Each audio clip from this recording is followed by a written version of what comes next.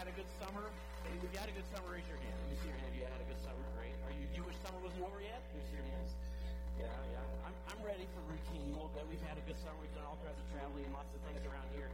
We've done some staycation-y kinds of things. And Donna turned 50 a week ago. And so you can clap for her because she's sitting right there. I know she doesn't look 50, does she? Donna, she makes 50 look like a new 40. And so when we walk into a place and somebody says to me, "So nice of you to bring your daughter here," I know. It's not funny. I don't think it's funny either. And so to celebrate, we did one of her bucket list items. And so we went up in a hot air balloon down near Colorado Springs, which is pretty fun. I thought it was pretty amazing until one of our parishioners told me that he flew over the Nile in a hot air balloon. And I said, "Well, you win." So we just went over Powers Boulevard is all we did. But it was pretty amazing. And, of course, the incredible thing about this is that when they take you up in a hot air balloon, they don't know where they're going, and they don't know how fast they're going to get there. And so they told us from the beginning that this balloon ride would be anywhere from 2 to 10 miles. And I thought, well, can't you be any more exact than that? And they have no idea. In fact, they can look at the weather and the wind, and they have all sorts of models that help them understand where to take off and where to land. But they don't know until they're up in the air what's going to happen. And so normally the hot air balloon travels anywhere from 6 to 10 miles an hour. And so they think the flight is going to be something like, an hour long, and we'll take off about here and land about there. We were over part of the Springs, and at one point we were traveling 23 miles an hour, which is pretty fast for a hot air balloon, but you don't know it. You don't sense it because the ground is so far away, and you're just moving with the wind. So it's not windy. It's not violent. It's just you have a nervous pilot. And so he began to look for a place to set us down in one place, and realized that the chase, and he never made it in this gym before, that the chase vehicle couldn't make it into this field to pick us up. And, at this point you're starting to think, well, this could get interesting, because I think he would understand this before we took off. But it's the wind. And so we took off again. We got 2 for the price of 1. And we landed right behind a row of houses about a couple miles away. And as we're coming down, there were some kids in one of the front yards. They were just losing their minds.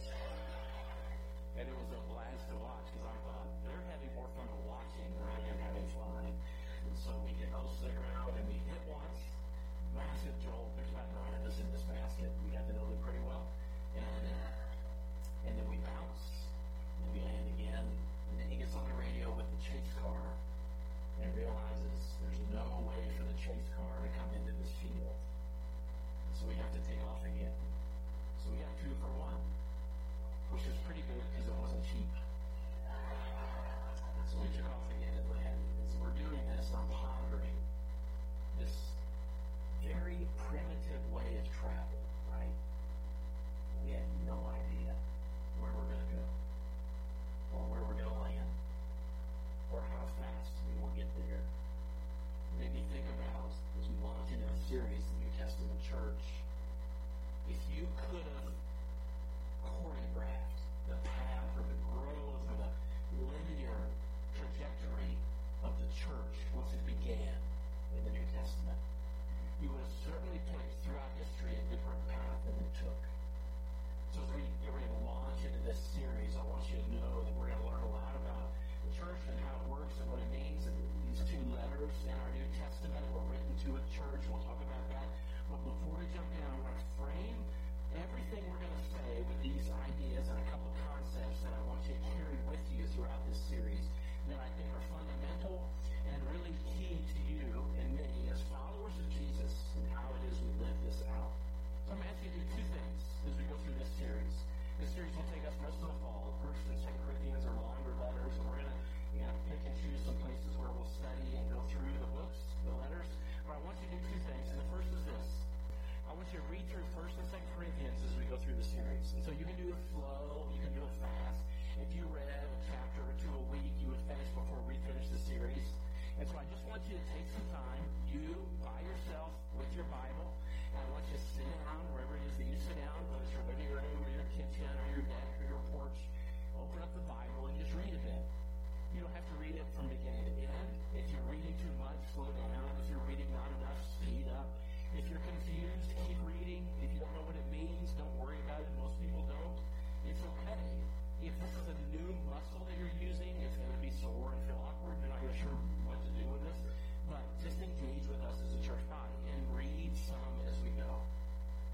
sure where to start at the beginning. If you don't like doing things in order, start in the middle. It doesn't matter to me as long as you're opening up Scripture and reading on your own and just taking something in. And you'll find some of the most incredible passages in the entire Bible in these two books. You'll read the love chapter. You've heard it every way you've ever been at. You'll read this section about us being jars of clay. It's absolutely incredible. You'll read about troubles and issues in a church, and you will think, I wonder if that's going on in our church. You will read incredible things. And so, just take some time and read through it together. Now, here's the deal. You won't do this if you don't make yourself a note, if you don't make yourself a reminder, if you don't give it an alarm on your phone, or maybe even share with some of your family, hey, this is what I'm going to do. Would you just ask me every now and then if I'm doing that? And so just kind of engage and decide that you're going to do that. Here's the second thing I want you to do. I want you to talk about it with other people. Talk about what you're reading with somebody else. Most of us don't do this because we don't know how to have spiritual conversations with other people. But it's really not that hard. And if you'll just kind of get over the hurdle or decide that you're just going to do that, some incredible things will occur. Talk about it with other people. You can talk about it with your friends. You can talk about it with family members. Talk about it with your neighbors. Talk about it with your kids if you're raising kids. Talk about it with your grandparents. It doesn't matter to me, but talk about it with somebody. Talk about it with people that you know that you have some sort of relationship with. And it can be as simple as you beginning like this. I was reading, and this confused me. I was reading in 1 Corinthians, and then I don't even agree with this. And explain what that is. Or I found this inspiring. Or I found this to be, you fill in the blank. But read and talk about it with other people. Small group, class. In a couple weeks, we'll have, I don't know, a dozen different ways for you to get connected to people here. At Castle Oaks, there'll be Bible studies and groups, and men's groups, and ladies groups, and you name it. There's a ton of opportunities for you to build some relationships with people. It could be somebody you have a cube next to, and it could be somebody who's just a neighbor. You don't even know if they're a believer or not. But find a way to get connected and read and talk about it with other people. When you do that, two things will happen in your heart and in your life. One, you're going to have to think about it enough to form a sentence and an idea, something to give out to somebody else. And in doing so, you've got to really think about what you're reading. The second thing that happens is this. You get to bounce it off of somebody else. And they get to say, I'm not sure I understood what you said. Can you try that again? Or I had the same feeling when I read that. That's confusing to me too. I don't even agree with that either. Somebody should ask the pastor to explain it. I don't know. Maybe somebody can help us with this. Or I was inspired by that same passage. Something will happen in relationship because this is what occurs in the context of the body of Christ. These two things. So as we launch in, I want to give you like a concept or two that will help frame the whole series. So to help us get there, we'll start. First verse of 1 Corinthians chapter 1. And here's how Paul begins. Paul, called an apostle of Christ. Paul called to be an apostle of Christ Jesus by the will of God, and our brother, say it with me, Sosthenes. Somebody nailed it. Good job. Now we'll all say it together. Sosthenes. And so as we unfold this book, we're going to figure out who that guy is and why Paul mentions him and where Corinth is and what's going on with Paul and why is he writing a letter. But as he does all of this, he's doing it just like you and I would write a letter. He's going to put his name, he's going to have a salutation, and he's going to write it to this group of people who lived in a specific time in a specific place. And as he does so, some incredible things are going to unfold. That's the very first verse. And then he says this in verse 2. To the what?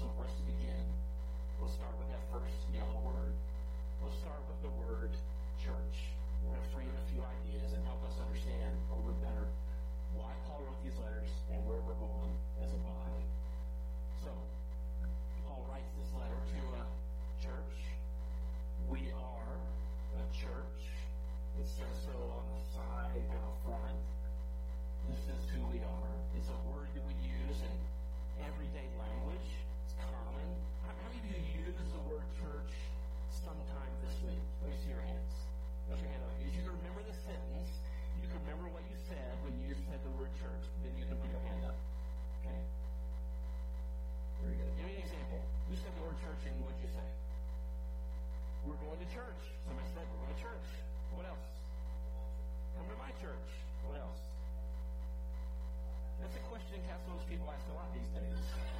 What time is church? And you just followed with, I don't know. We should check their website. It's Russian roulette with time at church. We're going to change it again in 2 more weeks. Want to give me another one? Yeah. I'm excited to come to church. Bonus points for her. Bonus points, that's right. So, these are the examples when we say this word church. And I bet we'd go around the room, we could do 10 more. They would all have the same sort of thing. Hurry up, we're going to be late to... Yeah, I don't want to go to... Nobody wants to say that name. I'm sure somebody in your house said, we are going to church, are we? And so you can fill in the blank. And they all have the same connotation, the same understanding, because we have in our culture and in our community the same vernacular. We understand what church is. We understand what it means. And we understand what we say when we use the word church. And Paul wrote this letter to a church. The word in the original language, when Paul says he's writing to a church, and almost any time you open up the New Testament and you see the word church, it, of course, is not an English word. It's a Greek word. And this is the word. The word is ekklesia. Say it with me. Ekklesia. It's a Greek word. We don't use this word. Anybody use this word in a sentence this week? Okay. I mean, somebody maybe, if they're teaching a Bible class or decided they wanted to teach something about this. But it would be interesting if we did, but we don't. This word ekklesia actually has a very different meaning than the word church. In the Greek, this word means a group of people who have come together for a specific purpose. It's not even a Christian, churchy, religious word.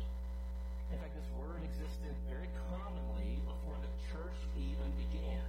And all it means, before the church started in the book of Acts, it's a group of people who were called together for a specific purpose. And so in the culture of that day and time, the first century, it's a group of people who gathered for a civic meeting, a community meeting, maybe a military gathering. Could be a certain family gathering for a specific purpose. It never had anything to do with a time specifically, or a place, or a location. It's a group of people who came together, like the literal meaning is, called out for a specific purpose. But for you and I, church means something different, doesn't it? Church means a place, a location, an organization, an institution, walls, and a building, a physical address, time that it begins, and hopefully a time that it ends, because we've got lunch to get to. And this is what church means to us, as evidenced by every sentence we referenced just a moment ago. It's time to go to church. It's a place, a time, hierarchy, government, associated, of course, with leaders and leaders who serve, and people who talk and people who watch. And that, of course, is vastly different, worlds away from what was meant in the New Testament when the word is written, ekklesia. So why do we translate it church? How did we get so far from ekklesia to church? It's a great question. For us to understand it, we have to do a little bit of a history lesson. We're going to move fast. You ready to move fast? You guys look like you're smart people. I think you can go fast with me. Here's how it begins. Constantine, who was a ruler of part of the Roman Empire at first, and then eventually ruled over the entire Roman Empire, he stopped the persecution of Christians in AD 313 with an edict called the Edict of Milan. And if you remember a little bit of history, some of this might come back to you. You might remember in the first couple hundred years of Christianity, after the church began, there was intense persecution. The reign of Nero, Christians were killed and martyred. It was illegal to be a follower of Jesus because every Christian said, we have no king but Jesus, no emperor but Jesus. He is our king. And this is written in every political hierarchy that existed, especially the Roman Empire. So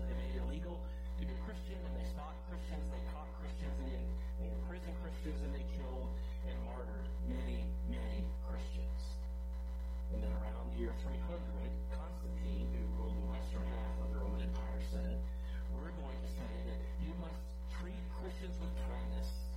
You cannot persecute Christians anymore. This wasn't law. It was an edict. In other words, a good idea that the emperor says you should follow.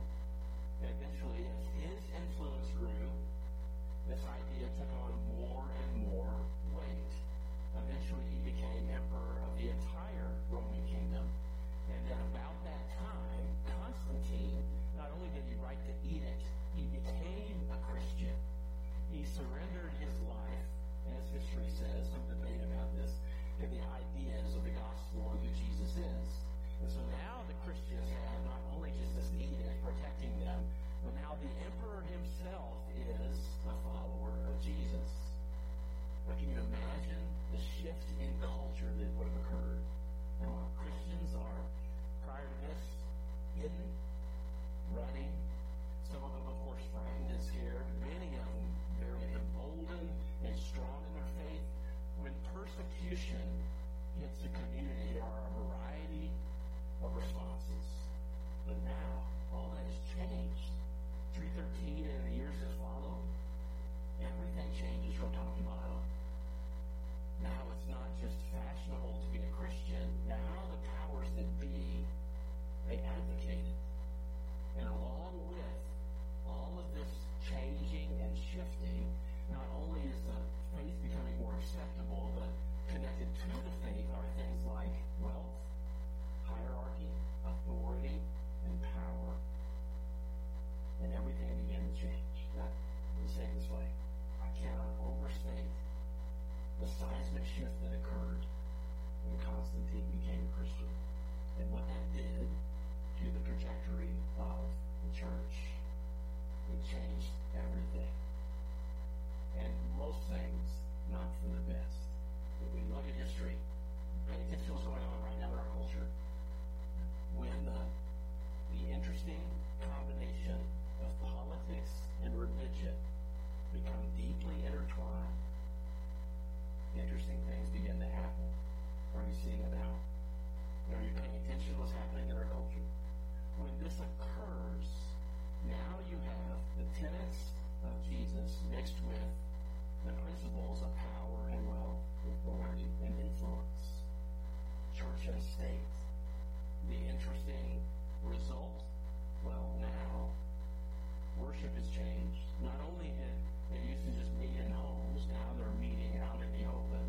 When persecution occurs, a couple of things happen to the church, historically speaking.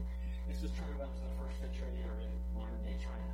When persecution occurs, believers become more purified. In other words, those who are just kind of hanging out for the fringe benefits, they scatter. They don't want anything to do with it. The other thing that happens once the church is more purified, the church begins to grow in number. What happens when the opposite occurs? When persecution is gone, when the state advocates for the religion, well, often the opposite happens as well. And so this is what occurred. And so not only did this happen, Constantine, however, he declares himself a Christian, but gatherings of believers began to shift from their homes to newly constructed buildings. So earlier in Christian history, years, beginning of the church to about 250 AD, Christians would often meet and gather for communion or a service occasionally around the site or the location of a martyr's death. This would have happened for the early Christians where Stephen was killed. This would have happened where many other people were killed. And they would meet, gather for communion, and then they would again disperse and go about their business. With now the state behind them, with the authority of the state and now finances and money and political power, the Romans took this to a new level. They began to build buildings on the sites of martyrs' deaths. And these new buildings were the very first Christian church buildings. So how many of you have been to Europe or England and seen some of the ancient church buildings? Who's seen those? So when you're there, what's the most interesting thing that you find on the insides of these buildings? You find tombs, sarcophagus, boxes full of bones, martyrs and previous Christians. In fact, we went through Westminster Abbey when we were over in England, and there were more dead people in there than there were live people. And it was crowded. This is what they did. So they began to build buildings. When they couldn't build a building on the site of a martyr's death, they would exhume the martyr's bones and place those bones inside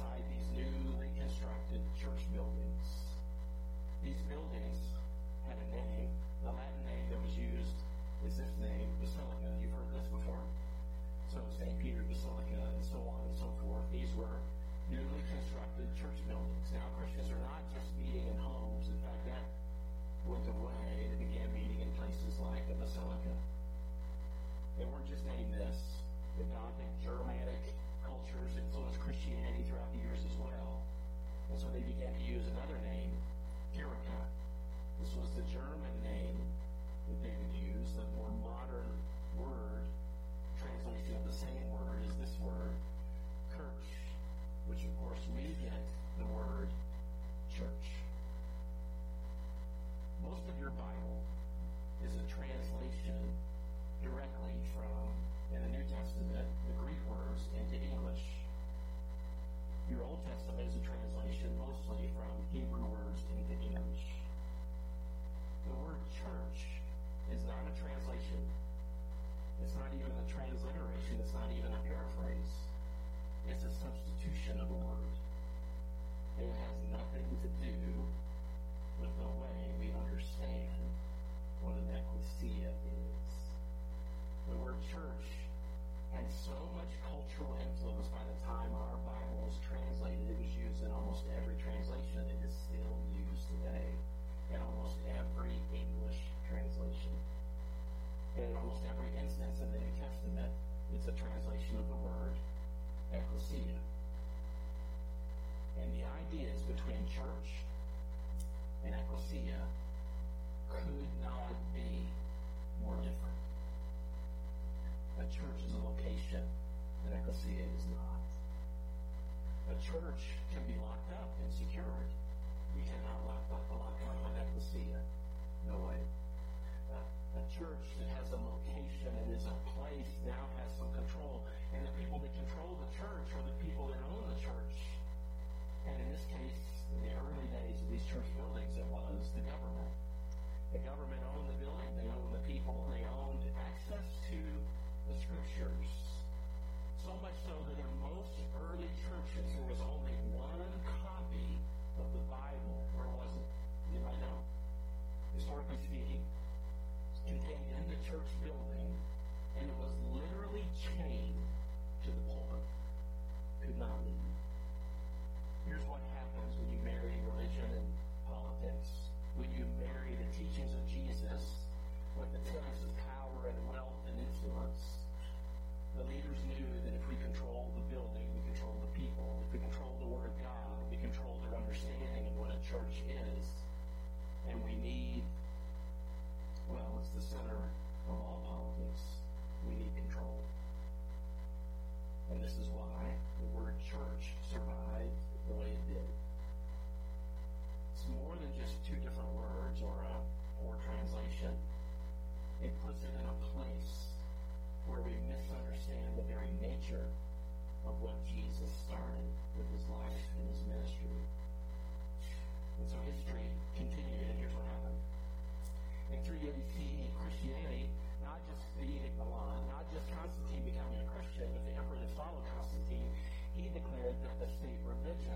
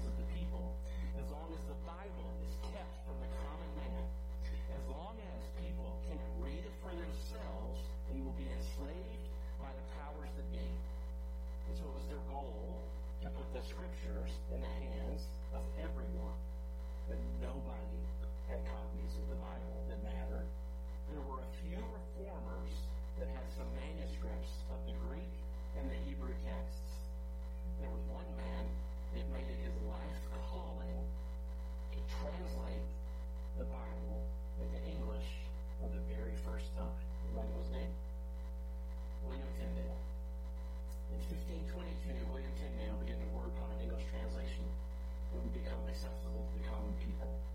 Church of England was beginning to starve. The Holy Roman Empire was still in force, and so he was ostracized and persecuted for it. He had to flee London and England to do his work, and finally completed most of his work.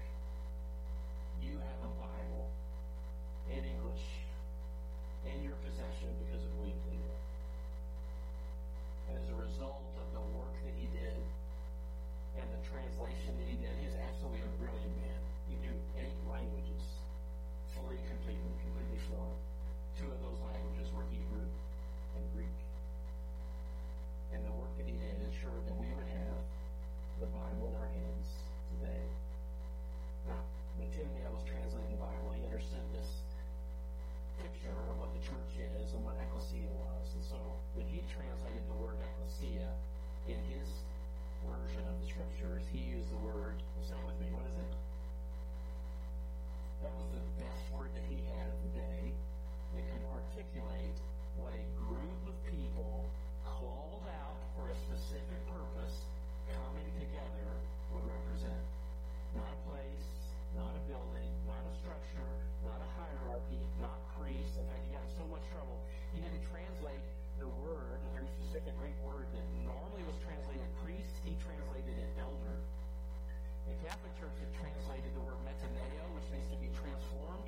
The Catholic Church had translated it do penance. You might grow up Catholic?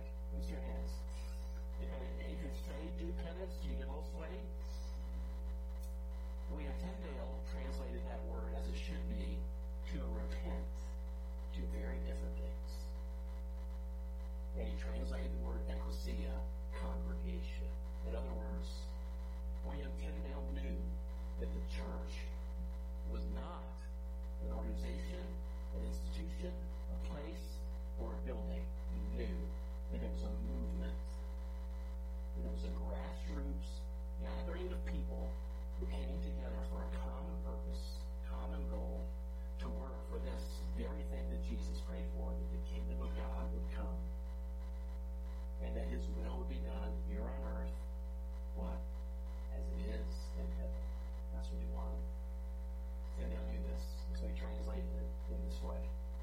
He was so persecuted for the work that he did that his life was cut short. He was chased after and arrested by the church officials. Eventually, he was strangled, burned to the stake, and his remains scattered across the lake. Now, let that sink in. This man in history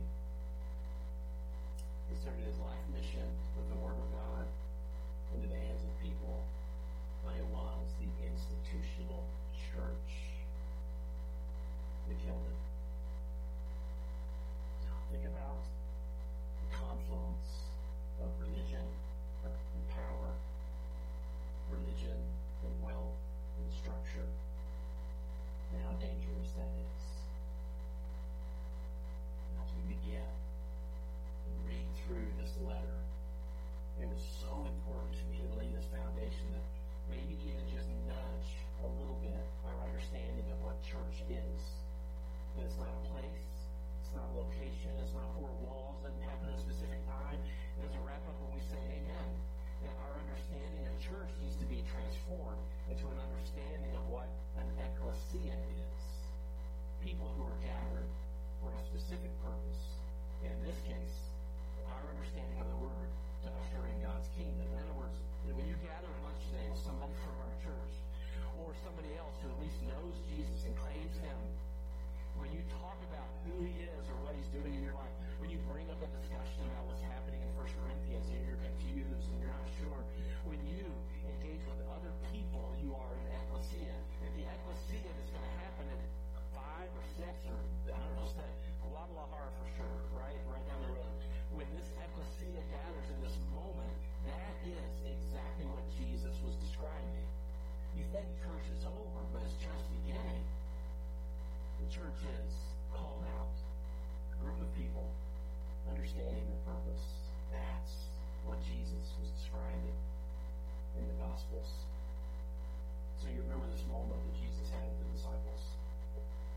said to them, hey, I hear people are talking about me. Who do people say I am? And they give him a few answers. And then he looks at them and says, but who do you say that I am? And Peter looks at him and says, you are the Christ, the Son of the living God. And Jesus says, Peter, you're right. You didn't figure this out on your own. God revealed it to you. And it's upon those words that you uttered that I will build my ecclesia. That is the only thing that will indeed change the world. Not church. Not a building. Not a location. Not a hierarchy. Not wealth. Not pastors. Not structure. It will be men and women who have given their lives over for the love of Jesus. And so as we begin this series, the question that really has been poking at me all week is this: what about us? What about us? What about you? What about you in the place that you find yourself, where you work, the neighborhood that you live in, where you are? What about you and your vocation and your calling? Are we a movement, or are we just a group of people that gather on Sunday? Have we settled for church, or are we an ecclesia? You take with you the understanding of who Jesus is, how you've been redeemed and transformed into other places, or is it something you just sort of lock up and hide away? What about us? Does the love that we have been changed with translate into how we treat our family members, our neighbors, our co-workers, and our friends? You show up at work on Monday morning with the same convictions that you came in here with today. That's what an ecclesia is. I mean, I promise you're going to be faced with all sorts of difficulty and pain and struggle and, conundrums, dilemmas, not sure how to move forward, not sure how to handle this person or this issue of ethics, and all of it. Jesus wants to be a part of all of it. He does not want you to walk with a sacred, secular divide. You are an ecclesia. You are called out not to show up at church, but to be an ecclesia. What about us? As we read through this ancient letter from the first century, God, time and time again, through the power of the Spirit, will poke at us and say, what about you? What about you? Let me guide you through a moment of prayer as we ponder this. Lord, we as a church body, we desperately want to wrestle with this question, what about us? Because we do not want to sleepwalk through this life. We don't want to be caught up in the culture that we're in. We want to understand who you are, Lord, and we want it to influence and impact the decisions that we make. We don't want to just come to church. Lord, if we're just showing up to check the box or put our time in, we've got better uses of our time. But Lord, we desire to be an ecclesia, a called out group of people who, through love and mercy, conversations, we allow the Holy Spirit to transform us from the inside out, and it affects how we do our jobs, it affects how we parent, it affects every aspect of our lives. And so we recognize that, yes, as we come to church and we learn and we worship and we do gather together, and it gives us strength for the journey of the week, but the real work happens when we leave this place. So Lord, we ask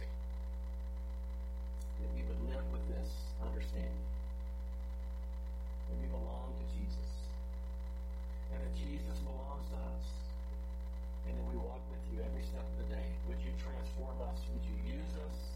Would we maybe take a different view that we are, in fact, called out to walk with one another and change the world?